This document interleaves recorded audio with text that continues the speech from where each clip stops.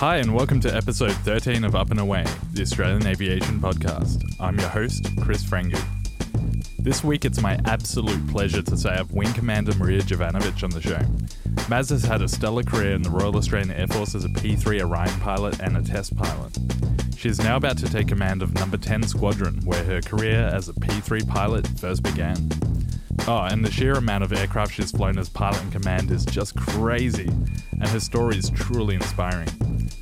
Thanks again for all your support. Don't forget to follow us on Facebook and Instagram. Our handle's Up and Away Cast. I hope you enjoy the episode, and if you do, please leave us a review on Apple Podcasts. Now, fasten your seatbelt and let's go. Hey Maz, thanks for coming on Up and Away. Thanks for having me. Really excited to be here. Yeah, it's going to be a good chat, I think. Lots to talk about. I think we might end up in trouble because I can literally talk about aeroplanes for hours. That's right. Maybe we'll do a multi-parter. We'll see. So if by the time everyone's listening to this and it's in like 2 or 3 parts, then you know what's happened. I'm totally okay with that.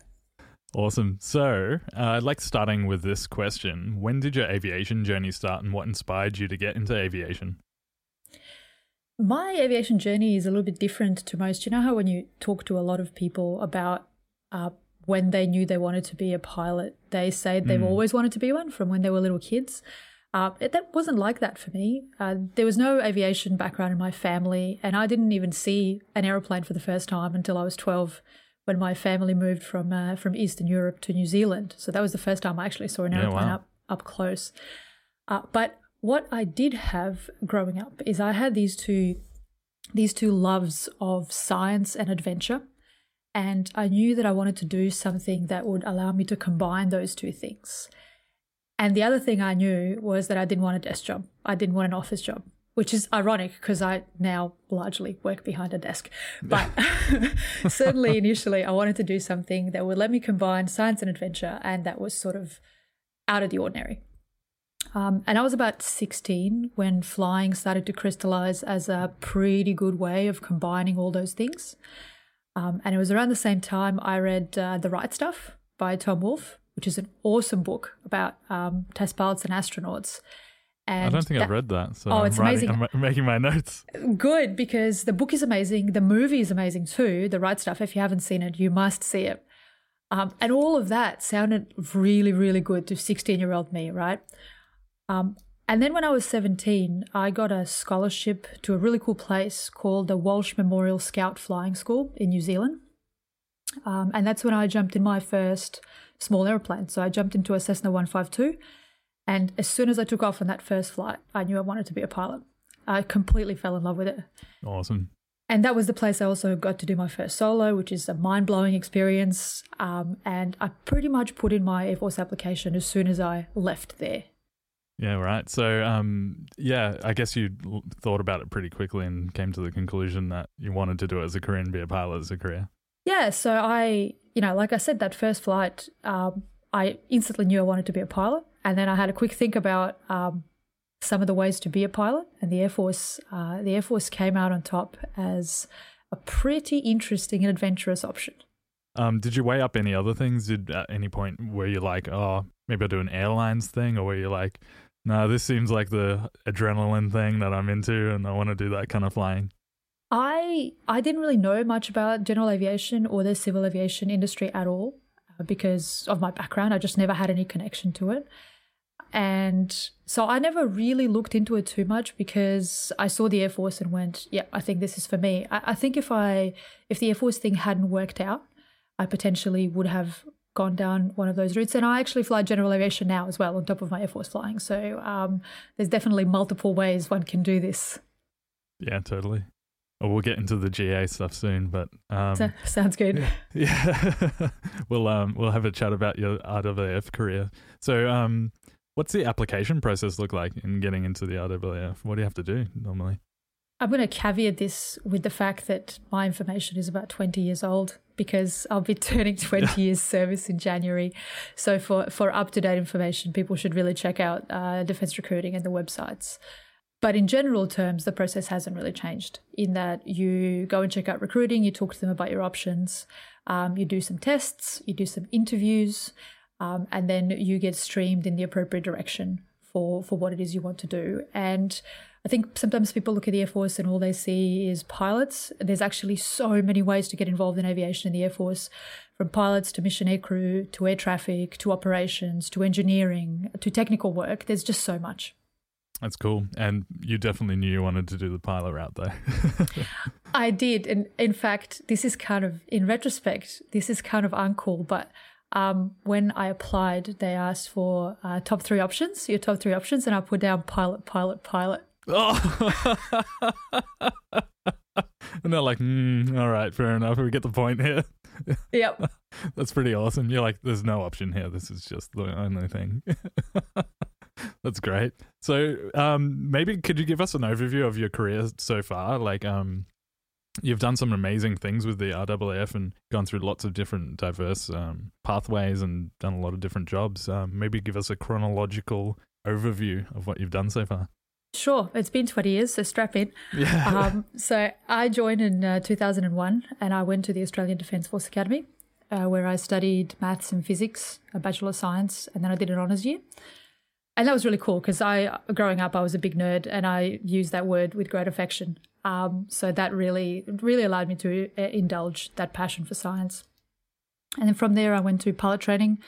We flew the CT4 up in Tamworth and then onto Perth, onto Pierce to fly the PC-9. And 2006, I got my wings, which was really a very cool thing. And I still remember it like it was yesterday. Then I got posted to the P3 Orion, which is an absolutely magnificent aircraft. And I could talk just about that aircraft for hours. And we will. if not longer.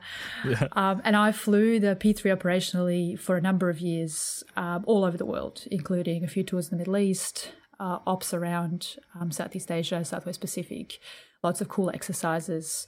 If I had to summarize my P3 time, I would say that as a small example, I have looked for pirates off the coast of Somalia, chased submarines off the coast of Southern California, and done search and rescue out of the Solomon Islands. And that's just to name a few, right? After my P3 time, and by the way, I would say that being a captain of a P3 crew, I still think that's the greatest job in the world. After my P3 time, I did a little bit of time doing operational test and evaluation, which was a nice lead into what I did next, which was go to the United States Air Force Test Pilot School in 2013, 2014. And that was an incredible experience, very prestigious educational institution, a very unique opportunity to attend it. And I had a blast there.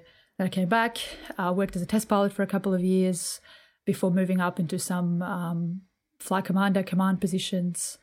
And I'm just about to actually take command of the first squadron that I started my operational career in, of number 10 Squadron. And that's something I'm really, really excited about. That's awesome. So, all right, let's get into the P3 stuff. You said submarines and pirates. And I sort of knew a bit about some of these stories, knowing a bit about what you did before this interview. So I'm very keen to hear some more about this stuff. So what kind of work were you doing specifically? So the P3 is, I would say, one of the most successful military aircraft ever built of any kind.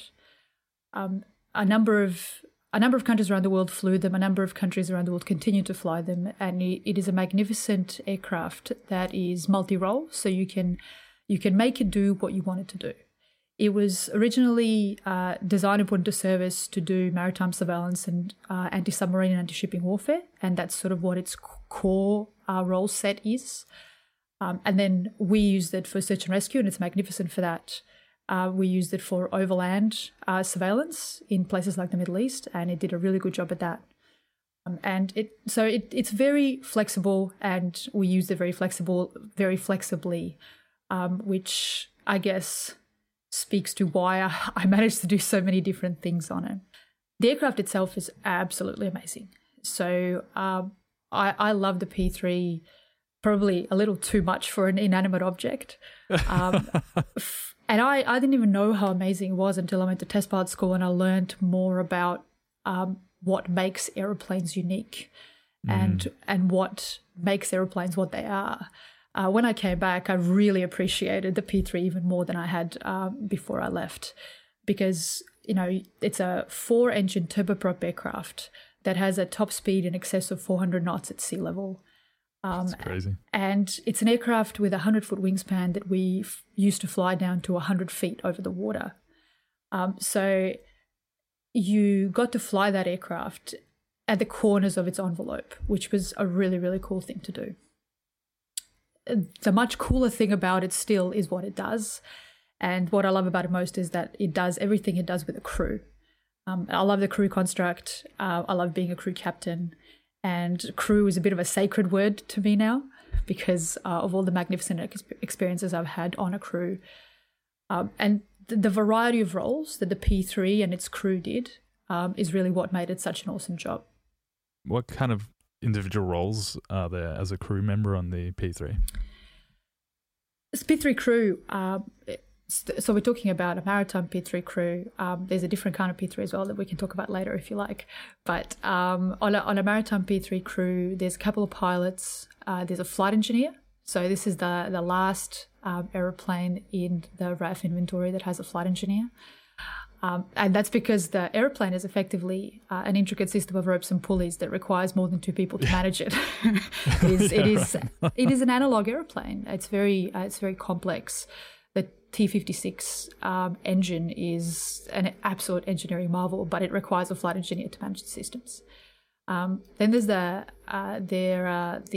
mission commanders. So on the maritime P3, we're talking the tactical coordinator and the navigator. They are basically the brains of the operation. And then in the back, there is the sensor operators. And on the maritime P3, we had a guy called the sensor deployment manager who was like the boss of the sensor operators.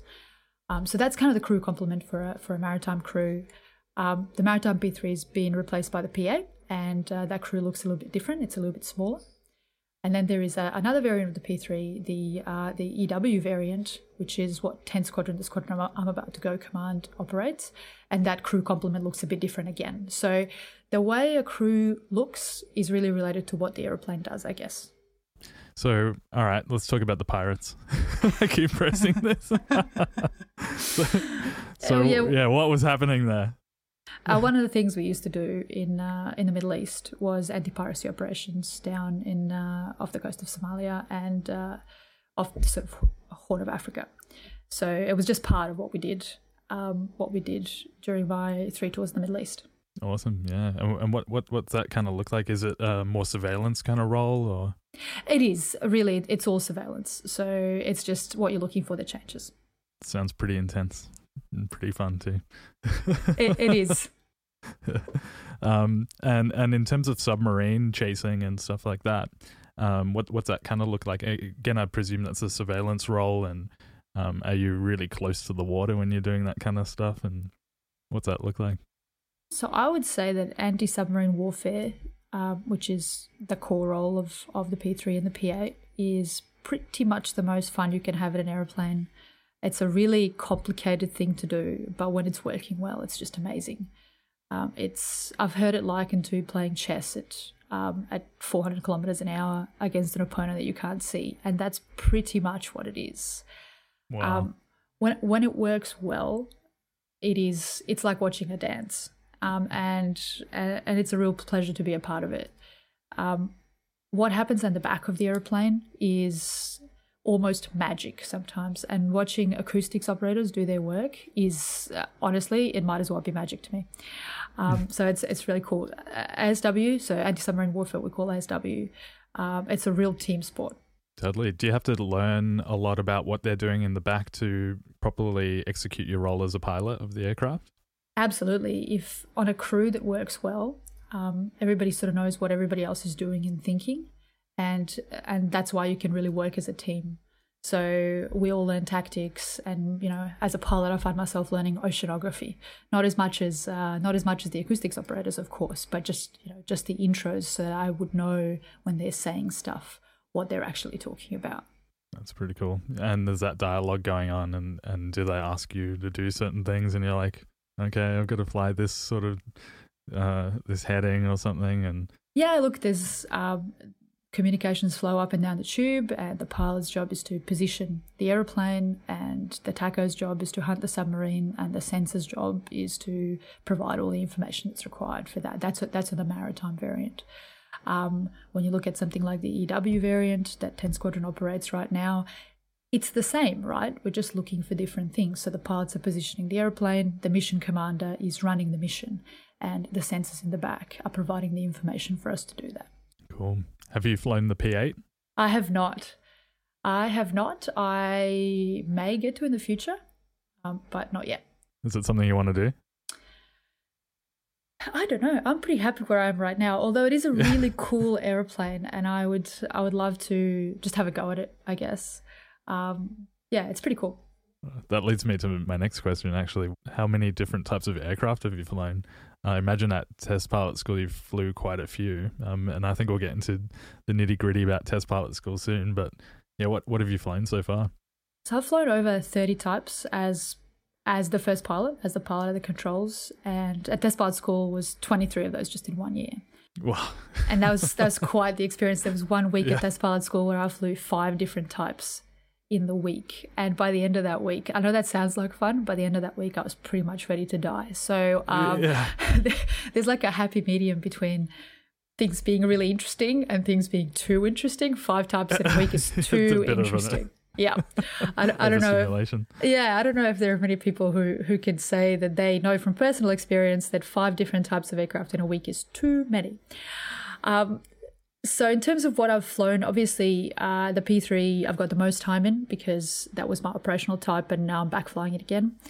But I have flown F-15s, F-16s, F-18s, some really weird stuff like the MiG-15, the AN-2 Colt, which is a massive Russian biplane, KC-135, Extra 300, and then some odd things like the Fouga Magister, which is a French trainer, which has a V-tail and has spin characteristics that are so interesting that they ended up having to put a keel on it. I don't know if you've ever thought about an airplane with a keel. The Fouga has a keel, and that was a bit of a shock to me. We used that one to explore spin characteristics because it itself is so interesting. So a wide variety, and everything from gliders to supersonic aircraft. So you really get the whole spectrum of flight. Super slow to incredibly fast. Absolutely. That's awesome. I know fighters aren't your area of expertise, so to speak, but what's it like flying an F-18? I can't even begin to imagine how cool that would be. Getting the exposure to the fighters was really cool. For a multi-engine girl like me, getting the exposure to the fighters was a real hoot. At USAF TPS, the 3 main types you fly all the time are the T-38, which is a jet trainer, the F-16, and a C-12, which is a bit like a King Air. So you end up spending a lot of time in fighters. And for me, the most interesting thing was that I was really scared before I jumped into a fighter for the first time, and I realized that I didn't need to be. That flying fighters in the role that I flew them, obviously I've never flown them in combat, was actually, it was easier than I had made it in my head. And it was so much fun. I can honestly say that the only time I have had my internal gyros topple in an aeroplane was during my first F-15 flight. Because that aeroplane is just so overpowered that we did something in it that made me completely reconceptualize how I thought about gravity, because we almost went supersonic going straight up, which is amazing. Flying the F-18 was awesome because I first got to fly it a bunch of times back here in Australia with one of the RJU test pilots, and just to go out and explore the aircraft was amazing. The F-18 has this really cool thing where you can fly it and fight it at really high angle of attack, at really high alpha, and doing that and playing with that was really an amazing experience. Yeah, it sounds incredible. And is it the kind of thing where you have to sort of train yourself to think way further ahead of the aircraft as well when you're in stuff that flies that fast? I think thinking ahead of the aircraft or using the next event concept is something all pilots do, and you just adapt how fast you do that to the speed of the aircraft. Gliders go slow, but things sometimes happen very fast in a glider, even though your airspeed is low. Yeah. So how fast things happen in an aircraft doesn't necessarily have everything to do with how fast the aircraft is going, if that makes sense. Totally. Anybody who's flown a tail dragger and who's ground looped on the ground in a tail dragger can definitely confirm that happens very, very fast.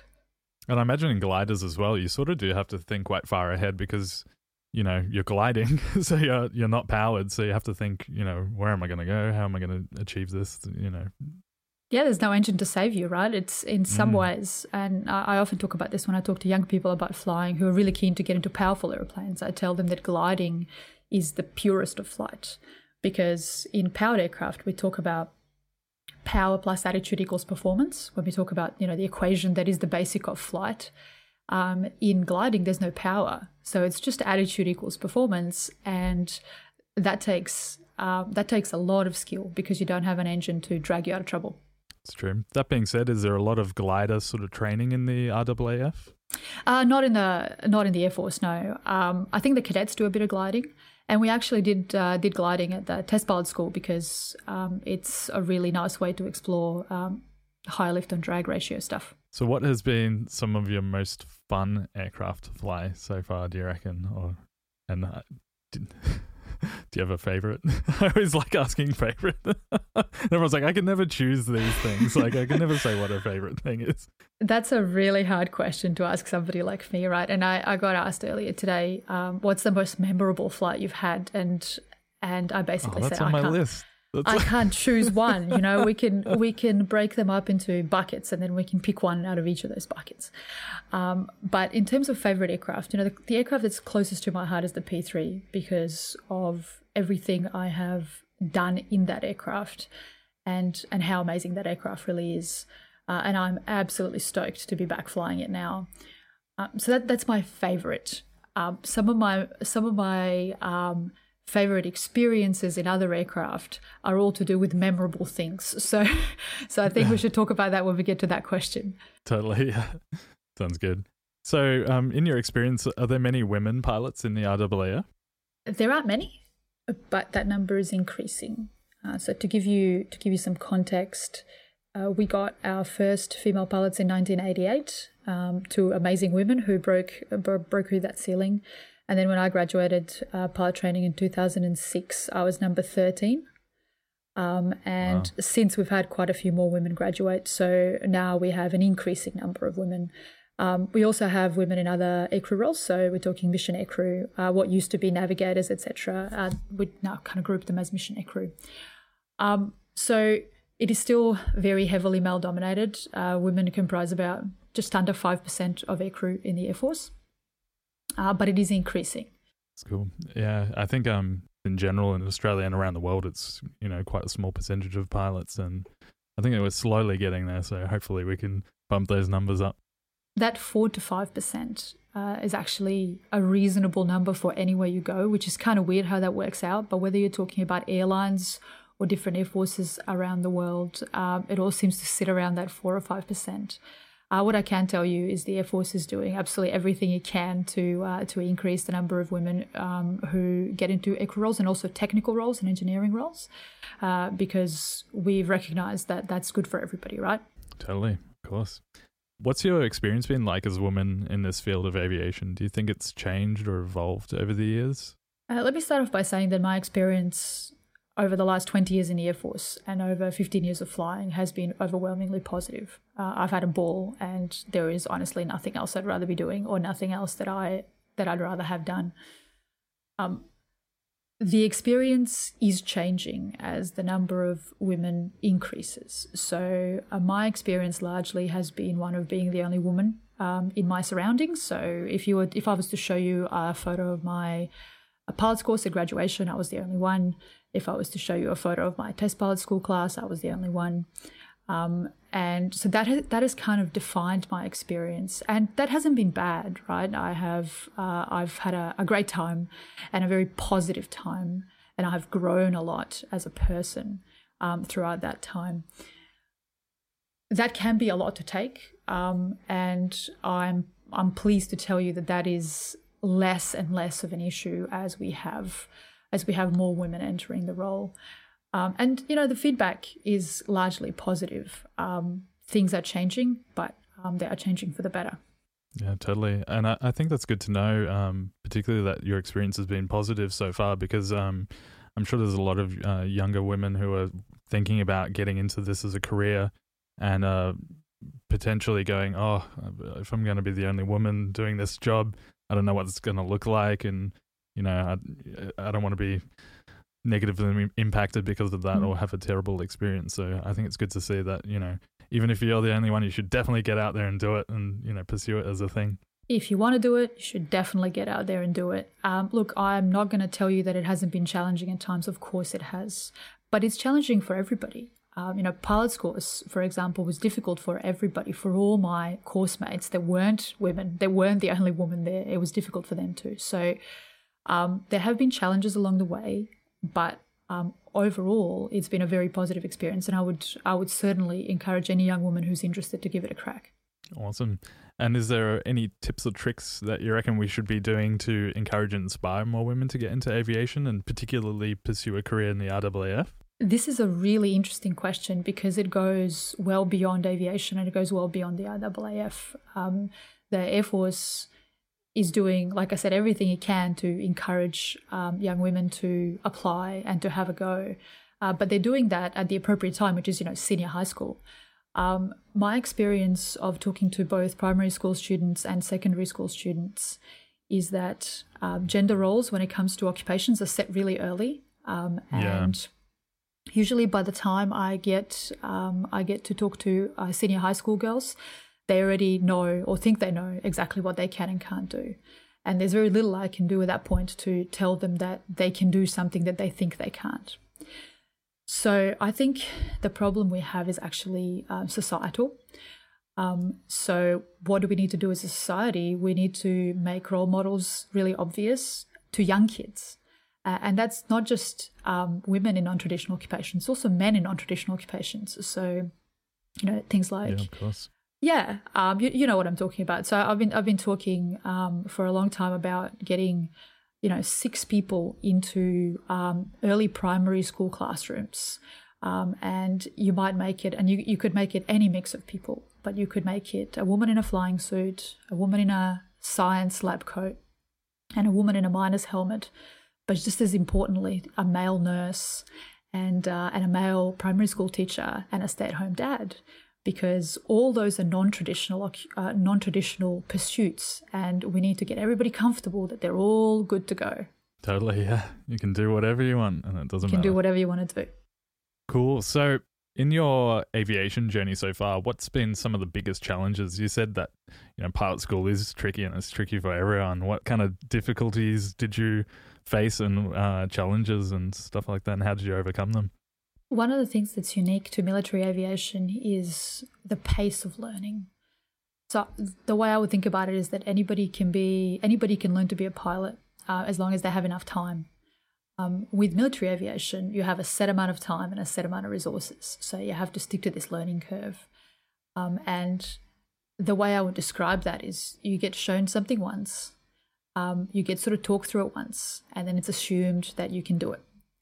And that's how you can find yourself, from when you start pilot's course and you may have never sat in an airplane before to the end of pilot's course being pretty proficient at a whole bunch of things. That's why it can happen so quickly. And that actually continues for the rest of your military career too. You keep switching between jobs, and kind of every time you get good at something, it's time to move on and learn something and do something new. And I was just getting good at that. That's right. I was just getting really good at that. And now it's time to do something else, right? That's by design. So it's not an accidental challenge, but that certainly has been a challenge for me. It's a very positive kind of challenge. It's one that drives you to grow and learn and compound your knowledge. So when I look at the things that are in my head now, if I look back even a few years, I just can't believe how much that knowledge base has expanded. So that's a positive kind of challenge that I continue to live with, and I actually now really enjoy encountering. In terms of In terms of a more negative kind of challenge, I would say that I was one of my own biggest challenges, because I have this thing that I've lived with forever called imposter syndrome, where I, for the longest time, thought that I wasn't where I was because I was good at stuff, that I was where I was because, I don't know, I was lucky, or that I had fooled some selection panel or another. And imposter syndrome is something that people talk about and write about a lot. So I had to find a way of getting around that so that I could actually fully enjoy what I was doing. And it took me a few years, but I got there. I think that's a really big issue for a lot of pilots. Like, I'm pretty early in my, aviation career / experience so far, and I just hear that come up a lot, particularly with people who I admire, and I'm like, even like yourself, who have done so many amazing things, and one of the most experienced people that I could ever imagine speaking to in regards to flying or aviation, and you're like, yeah, no, it's something I experience and I go through. Why do you think that's a thing with aviation, and what kind of tricks and tips have you got for people to overcome that? It's not just a problem with aviation. In my mind, it's actually related to self-awareness, because, we're all fundamentally aware of all our personal shortcomings. So we project that into everything we do. And so it's certainly not unique to aviation. My sister is an amazing doctor, and she suffers from exactly the same thing. And I know many other people who do too. And it's not a woman thing. It's just a self-awareness thing. The reason I talk about it is for exactly the reason you said. People kind of assume that they're on their own, and that they experience this because they're not very, they're not very advanced in whatever they're doing, or they're not very experienced just yet. When actually it just follows you around, right?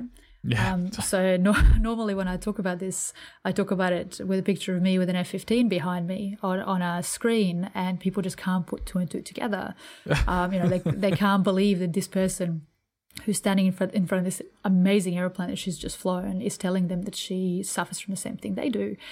And it can be quite liberating, right? In terms of tips and tricks, I actually came face to face with my imposter syndrome at test pilot school, where it was the first time that I saw it in real time, because imposter syndrome is something that eats at you. You store it up, and then every once in a while it just breaks the banks, and I call it spewing molten crazy when that does happen. But usually it just sort of sits in the background. Whereas at test pilot school, I was in this interesting situation after one of the missions where I saw it in real time, and I saw that I was watching somebody do exactly what I just did, and I thought it was really cool. But when I was doing it, it felt terrible. And I realized that was imposter syndrome in real time. So once I felt that, I knew how to recognize it, so that when it came up, I could just sort of, I guess, say to it in the back of my head, okay, I know you're there, and I'll deal with you later, but you need to get out of the road right now because I don't have time for you. And I think that worked for me. The thing with imposter syndrome is that it's different for everybody, so people just need to find what works for them. Yeah, it's really interesting, profound concept to think about, that following you no matter what goals you've achieved or what goals you've set for yourself, or where you've gotten to in life. It's always going to be there, so you've got to think about it and know how to manage it and understand it's your own perception. It's not real. So 100%. Look, a lot of the very high-performing people I've met, even though they sit in rooms surrounded by harsh critics, they are their own harshest critic. And I think you'll probably find a lot of people you talk to on this podcast will fall into that category. Yeah, I think so, for sure. Following up from that, the test pilot side of things, which sounds very, very exciting. Let's maybe begin with, what's a test pilot? Sure. What's a typical day of a test pilot look like? What do you do? Well, there's no answer to the second part of your question, but I'll answer the first part. I thought so. I wrote in brackets here, and there's probably no typical day, so A test pilot is a pilot who has a whole bunch of operational experience, who then goes and gets educated and trained to test new airplanes or airplanes that have been heavily modified or changed. And the idea is that somebody with a a more specific skill set should look at these aircraft first before they are given to a line pilot to go and take out on a standard mission. So I think about test pilots as being the bridges between pilots and engineers. And a lot of the time you find yourself being the translator between the two. And you kind of get that when you look at what the training looks like. So test pilot school is basically a master's degree in engineering and a whole bunch of flying. So you're getting both of those skill sets jammed together. Intense crash course. It is incredibly intense. It's USAF TPS is 48 weeks, and it is every single one of those days is intense. Is that the sort of place that most people who want to become test pilots go to train, or is there many different routes? And what's the training look like? There's a number of schools around the world. There's not very many. We're talking, there's the United States Air Force School, there's the US Navy School, there's a school in the UK called Empire Test Pilot School, there's a school in France called EPNA, and there's a school in Canada called International Test Pilot School, and then there's a smattering of others around the world. So what the training looks like, I guess from scratch, is for a military test pilot, is you would do your primary flying training, then you would go and fly an operational type and get really good at that. And then as soon as you're good at that, you move to something else. You go. That's right. You go through selection and go to test pilot school to become a test pilot. And that test pilot skill set really builds on all your operational flying experience. And so why do you fly so many different aircraft in test pilot school? What does that tell you, and what does that train you to do? That does a few things. First up, it shows you, and you might not believe me, but it shows you that all aircraft are pretty much the same. So whether you are talking about an F-15 or the AN-2 Colt giant Russian biplane, the things you care about are the same. So you care about, how the airplane takes off, how it lands. You care about at which points it might fall out of the sky. And while those things look different in terms of numbers, all the concepts are the same. So flying lots of different airplanes teaches you to understand what the core concerns are and how to approach a new airplane that you might not have flown before. Because that's kind of the ultimate end game, is that you can jump into an airplane you haven't flown before, and you should be able to, hopefully before you fly it, identify all the important things that you need to look at. So that's number one. Number two is test pilot school is all about learning about different flight characteristics and different handling characteristics and different performance characteristics of aircraft in theory. And then you fly all these different aircraft to see some of that in practice. So you fly aircraft that are well designed, that you can see how things look when they work well. Then you also fly aircraft that are not very good with some of these characteristics, so you can see what it looks like when it's not so good, right? And having that, from sitting in the classroom and trying to conceptualize what it looks like when you have an aircraft that is statically unstable in the pitch axis, to being able to jump into an aircraft that verges on that and see what that feels like. That's really important in cementing that knowledge. I think many pilots fly one or two types their entire lives, and you can get sort of stuck in your sort of limited perception of what that aircraft does. And I think looking broader would definitely make you a much better pilot, and set you up for any kind of aircraft you want to fly moving forward as well, and be a safer pilot, I imagine, too. Absolutely. It's a really magnificent skill set to have. And there is one more piece that's, the third part of why we fly so many aircraft. And it boils down to learning to be comfortable being uncomfortable. When you fly an aircraft, when you fly one aircraft for your job, like the way I used to fly the P3 before I went to test pilot school, you put a lot of effort into knowing the aircraft inside and out, into being able to name all the springs and knowing all the numbers and all that. Right? When you do test, you might not have that privilege because you are flying something that's new and the numbers don't exist yet, or you're flying something that's been changed and you have to work out how it's changed. And that's a deeply uncomfortable feeling for pilots. So flying so many different aircraft, a lot of them with minimal preparation, gets you used to that idea that it's okay to feel uncomfortable in a cockpit and that you know enough to move forward. Probably a bit late for me now, but I would have loved to have done something like that as a career. There's a national test pilot school in America, which is a civilian school, just saying. Really? Yep. And I guess because you can do it as a, in private industry, you can be a test pilot too. Absolutely. All the big companies have test pilots and some of the small ones too. So you never say never. So a couple weeks ago, I had Jeremy Sequeira on the show, who's a flight test engineer. So what's your relationship as a test pilot like to a flight test engineer? And how do you work together as a team? That's a really great question, because flight test is a real team sport. The reason that's the case is because you're solving really new problems. So for most people, when you have a problem, for most people in aviation, that is, when you have a problem, there's usually an answer written in a book somewhere that you just have to find. When you're talking about a flight test, you are talking about novel problems that nobody's solved before. And in that context, multiple brains are always better than one brain. So we operate under what's called flight test teams. And a flight test team might be composed of a test pilot, a flight test engineer, and a flight test system specialist, who all have slightly different skills, but complementary skills, and who together kind of form the ideal unit to tackle this new problem. So I actually know Jeremy really well. He's an awesome guy. He's like, tell Maz that flight test engineers are cooler. He texts me. I don't know about that.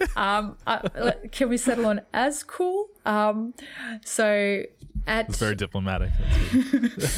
At the Aircraft Research and Development Unit, where both Jeremy and I worked in flight test, you would work in these flight test teams, and you would really use each other's skills to complement your own skill set to get the best outcome. And you work very, very closely, and there's a lot of bouncing ideas off each other, and there's a lot of reviewing each other's work, because somebody else always picks up something that you haven't seen. That's true. Yeah. When I was talking to him in his interview, he was saying, yeah, a lot of it's just communication. It's all just making sure you're a good communicator, because it's sort of, when working in a team, that's one of the most important things. 100%, and that translates right through, right? So we talked about anti-submarine warfare. Communication up and down the tube is absolutely essential. Flight test, communication between the team is absolutely essential. And then communication between the team and external parties is essential. And when you think about how difficult some of this communication can be, some of the flight tests you might be doing, you might be in the aircraft, but there's somebody sitting in the control room who's looking at your telemetry data, and now you have to communicate with somebody who's in a completely different environment to you. So we spend a lot of time working out how to communicate effectively, because that can be, that can actually be the difference between life and death in flight test. Well, that might be a good segue into you talking about some of your tertiary studies. I know that it was very heavily weighted around STEM. Did that help with and guide you through all this career, particularly as a test pilot? I imagine it could have come in handy. And tell us about your studies and what you did. It was, until recently, very heavily STEM leaning. You're right. I've started to expand my horizons. So I started doing a Bachelor of Science in Mathematics and Physics, and I really loved that. Like I said earlier, I was a big nerd all through high school, and that really let my inner nerd shine. And then about halfway through my operational career, I kind of felt the need to get back into academics. So I did a Master's of Systems Engineering, which was really interesting because I had already started working in operational test and evaluation. So I was kind of working in the project world on the periphery of it. And a bunch of things I learned in systems engineering was suddenly explaining the things I was living day to day, which was really cool. Yeah, that's cool. Yeah. And both of those combined really did help me at test pilot school.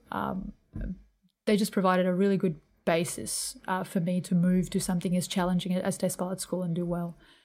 Test pilot school itself is a master's degree in engineering, and that was a 2-year master's compressed into 1 year, and it was very, very intense, academically speaking, with the flying on top. And then my latest education foray is actually a humanities cool. master's. I have just got back from what's called War College, which is think strategy and leadership for senior officers. And I spent a year studying grand strategy, which was really cool in a totally different way.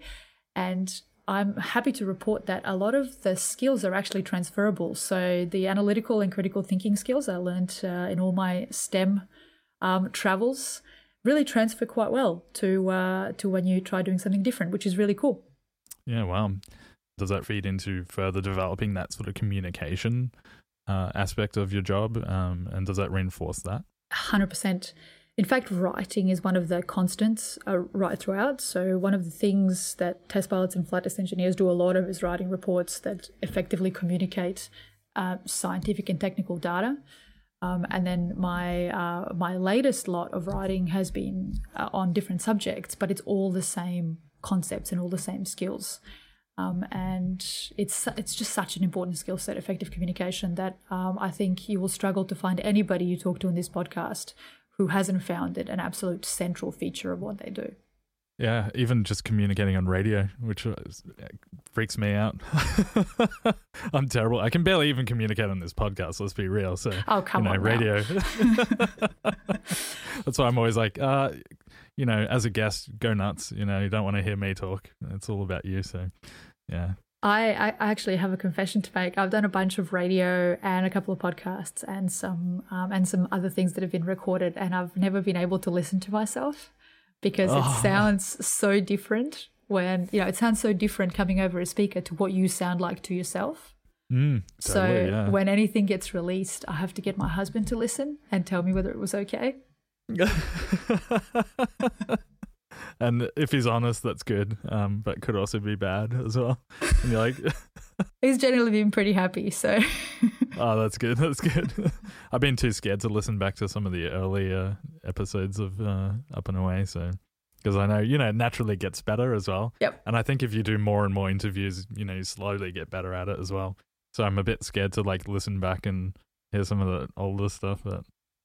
And I think if you listen to yourself, again, it's a bit like imposter syndrome, right? You hear all the imperfections, you hear every and you hear every whereas when other people listen to you, they hear the amazing story, and you don't hear that because you know the story.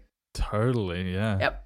Yeah, so you're picking up on all this stuff that's super obvious to you. And speaking of imposter syndrome, man, it's like I'm a 2-hour student pilot interviewing legends of Australian aviation and people who have crazy stories, and you're getting comfortable being uncomfortable. See, you should really go to test pilot school. All right, done. That's on my list.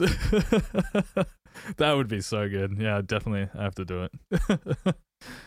Does it cost a lot of money? I imagine that if you were a you're nodding. No one can see this, but you're like, yes. Yeah, it's expensive because if for no other reason but the flight time and all sorts of interesting airplanes. Totally. Well, I'll need to get some wealthy podcast sponsor to pay for it for me. Hint, hint. Good luck. Yeah. I'm sure I'm not the first person to think about that, but yeah.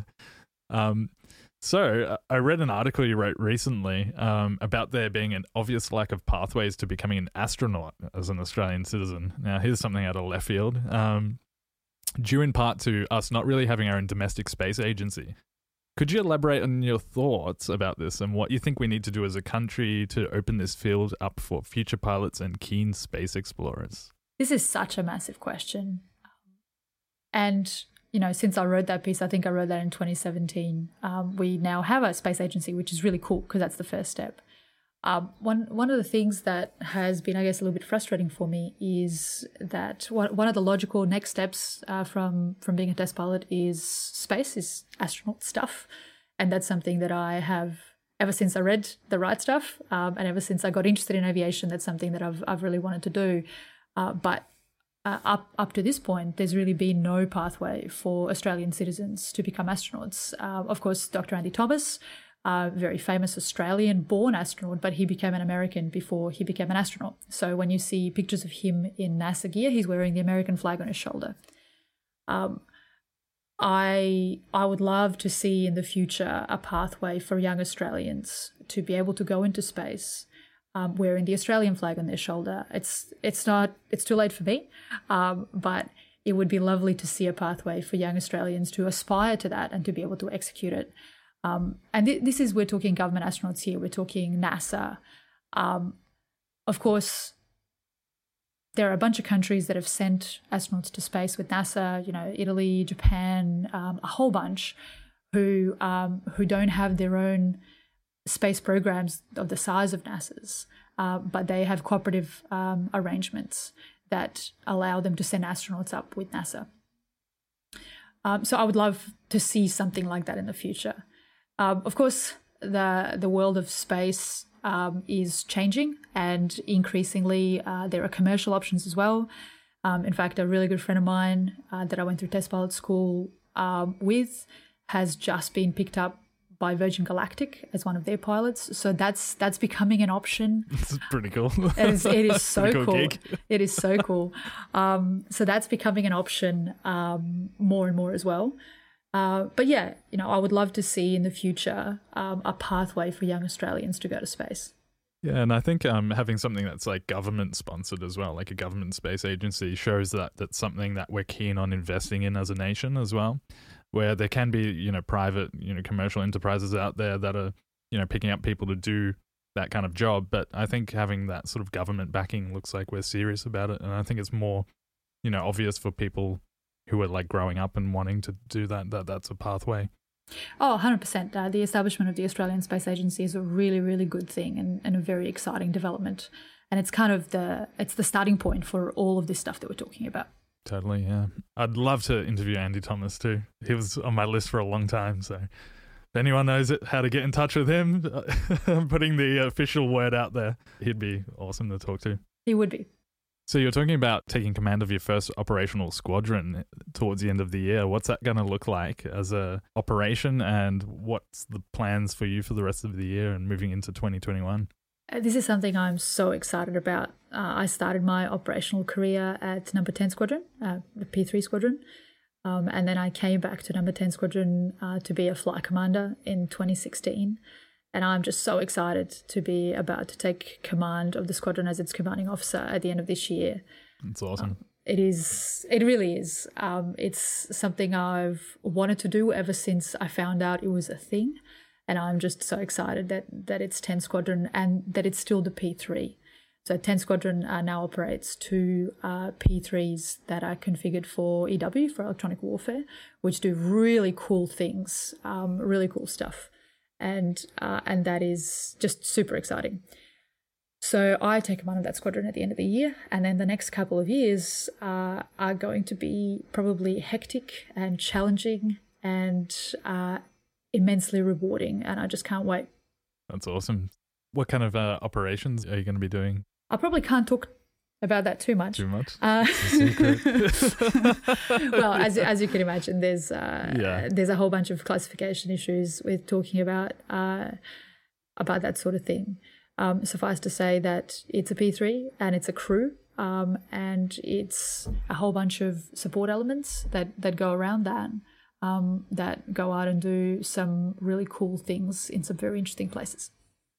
Awesome. Oh, that's very exciting, and I'm excited for you. Thanks. That'd be awesome. So, into the GA world. You're doing some GA flying at the moment, and I heard that you own a plane. Yep. So my husband and I, when we worked out that there was only going to be a limited amount of time for me to stay flying in the Air Force as I move up the ranks, we decided that a really good way to combat that and to indulge a dual love of aviation, because my husband is a Air Force aircrew officer as well, would be to buy a plane. So we bought a light sports aircraft made by Pipistrel in Slovenia. It's sort of unfortunately named for 2020. It's called the Pipistrel virus. But it's this it's not really, written on the side, is it? It is. And actually the little dot above the eye looks like a coronavirus. We're thinking about covering it up. But it's this really cool aircraft that's been around for quite a few years now. It's a high-performance light sports aircraft. And awesome. While those two might sound like a contradiction in terms, think it burns about 15 litres an hour, but it can cruise at 140 knots, and it's plus 4 minus 2G. So it's this really slick, awesome piece of kit. And we're really enjoying flying it around on weekends. That's cool. And about pipistrelle, actually, the first interview I ever did on this podcast was with Barry Rogers, and he is operating the electric pipistrelle, the pipistrelle Electros, which is pretty cool. The Alpha Electro, yep. That was the first electric Electro aircraft in Australia. I actually, the way I found out about pipistrelle was from reading about their electric aircraft. So that came about a couple of years ago. It was just after Christmas a couple of years ago, and I read about that and then started looking into pipistrelle. And that's how we, in the end, ended up buying an airplane from them. Really cool company doing some really interesting sort of forward-looking things with electric aircraft. Totally, yeah. They definitely seem to be investing in sort of cool new technologies and battery stuff, and yeah, it's pretty exciting. They're not the only ones either. One of the things I'm really interested in is future aviation concepts. So we're talking electric, we're talking hydrogen fuel cell, and because that really is the future of aviation, is zero emission flight. And actually, only recently, the first commercial-sized aeroplane powered by hydrogen fuel cells went flying in the UK. So progress is happening very quickly, and it's fascinating to observe. It's pretty cool, huh? What kind of GA flying are you doing with the pipistrelle? Have you got any cool plans of any flights to do in the future and stuff? Do you have your favourite flying destinations? At the moment, we're largely still learning the aircraft and getting comfortable with it, and just exploring South Australia. My husband has this grand plan that we should take the pipistrelle across to New Zealand. I'm just not sure how I feel about flying in a single engine aircraft all that way. But, you know, as our radius of action grows, we're looking at flying down Tassie Way, and really there's so much to see in Australia from a small aircraft when you're closer to the ground and going slower, that I don't think we'll run out of places to go and see anytime soon. That's true. So what advice would you give to young and upcoming pilots wanting to pursue their dreams in aviation and perhaps pursue a similar career path to you? It really boils down to, if this is something you want to do or think you want to do, just go for it. Don't listen to people who might say that you shouldn't do it or you can't do it. And don't listen to your inner voice that says you're not good enough to do it. Just give it a crack and see for yourself. I come across a lot of people who say, I really want to do this, but I don't think I'm good enough. And I tell every single one of them, just give it a go, just try. For people who are not sure, I highly recommend going for a flight in a small aircraft, because I've found people have one of two responses to that experience. Some people like me jump in a small aircraft for the first time, and as soon as they take off, they know this is something they're going to love, and they sometimes decide straight away, like I did, they want to make aviation their career. Other people might think they want to be in aviation, they might think they want to be a pilot, and they jump in a small aircraft and they come back down going, nope, that is definitely not for me. And that's a really good outcome too, right? Before you invest in training, etc. So I would say to young people who are interested, go get yourself a trial flight or jump in a glider, and just have a feel of what this feels like and what kind of response it provokes in you, and then you'll know whether this is something for you or not. The third piece is, a lot of people seem to think that you have to be good at maths and physics to be a pilot. And I guess listening to people like me probably doesn't help, because I was good. I was good at it, and now here I am. But it is absolutely not the case. It is absolutely not a requirement. Sure, it helps if you want to be a test pilot and you're going to get really deep into some pretty technical stuff. But to be a pilot is absolutely... I'm scrubbing off the list now. To be a pilot is absolutely not a requirement. And there are magnificent pilots out there who come from humanities backgrounds or from any background, really, who just love aviation. So regardless of your background, if this is something you think you're interested in, just give it a go. I can certainly vouch for the military side. There is no assumed knowledge. So when you turn up, they teach you literally everything you need to know. Yeah, from the ground up. From the ground up, absolutely. In more ways than one. Yeah, that's true. And I guess it's a good way to get into it, particularly if you're worried about the financial side of things as well. Yeah, you're getting world-class aviation training, and not only are you not paying for it, you're getting paid for it. Totally. It's pretty good. I mean, it's pretty good deal. So we get to the fun question side of the, I mean, they're all fun questions, but this is the, fun thing that I ask everyone. So which is one of the questions that we sort of touched on earlier, which is, what would your most memorable flight be so far? And this could be like a nail-biting thing or like a awesome scenic thing, or something that, you really enjoyed.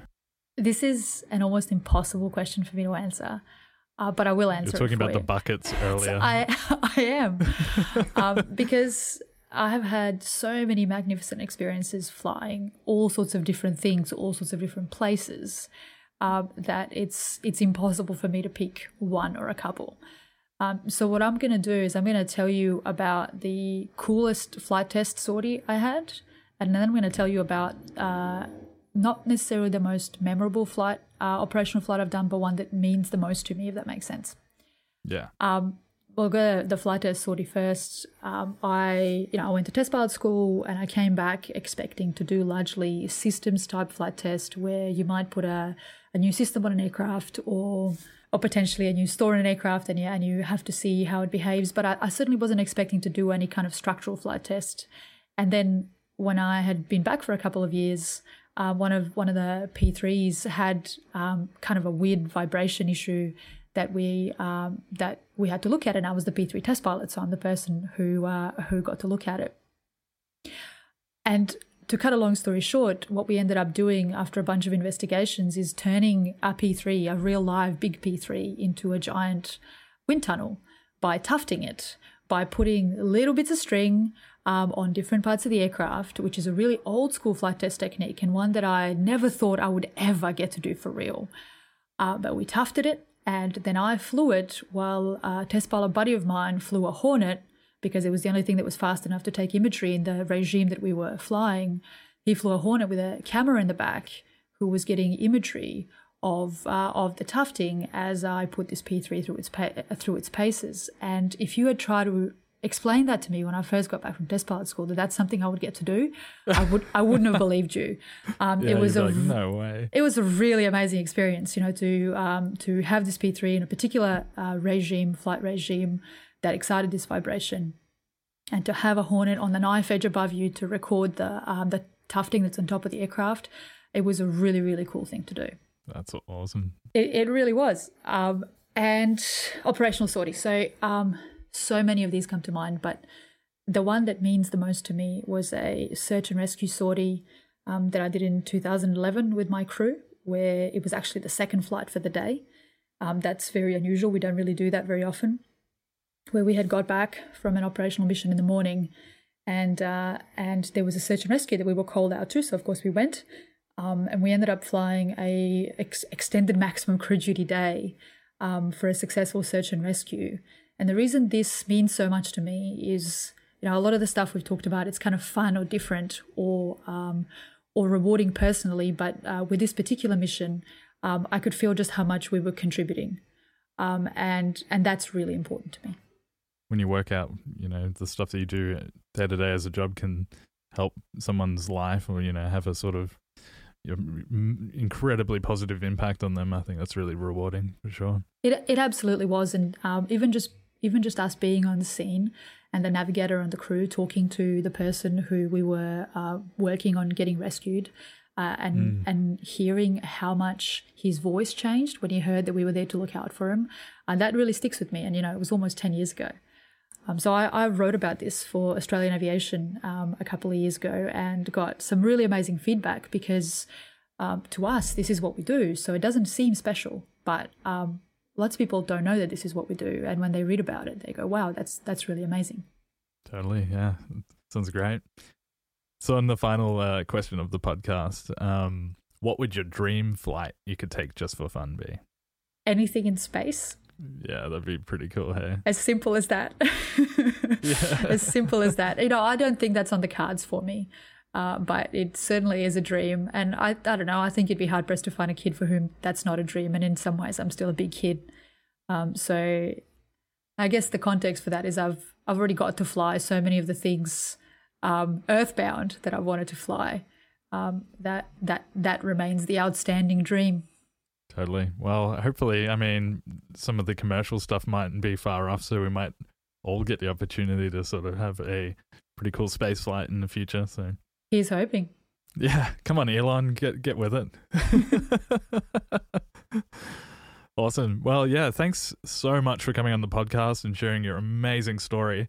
I was saying off air before this, I was like, there's so many aspects of your career and life in general and so many things you've experienced so far that I'd love to have almost a podcast on every single aspect, because there's so much to ask and so much to, dive into. Yeah, I really appreciate it. And I think it's a great inspiration for people who want to pursue a career with the RAAF and do some amazing things like you've done. You are most welcome. I've really had a ball. I love talking about airplanes and I love talking about adventures, and I will do it pretty much for hours. So thank you very much for giving me the opportunity, particularly as I sit here in quarantine. It's really made my day. So I really appreciate it. No worries. Yeah. Thanks again for coming on. Thank you. Thanks for listening to episode 13 of Up and Away. Again, can't thank you all enough for your support. It really means a lot. Now that we're all emerging from lockdown here in Melbourne, I'm looking forward to getting the podcast out on the road a bit over summer.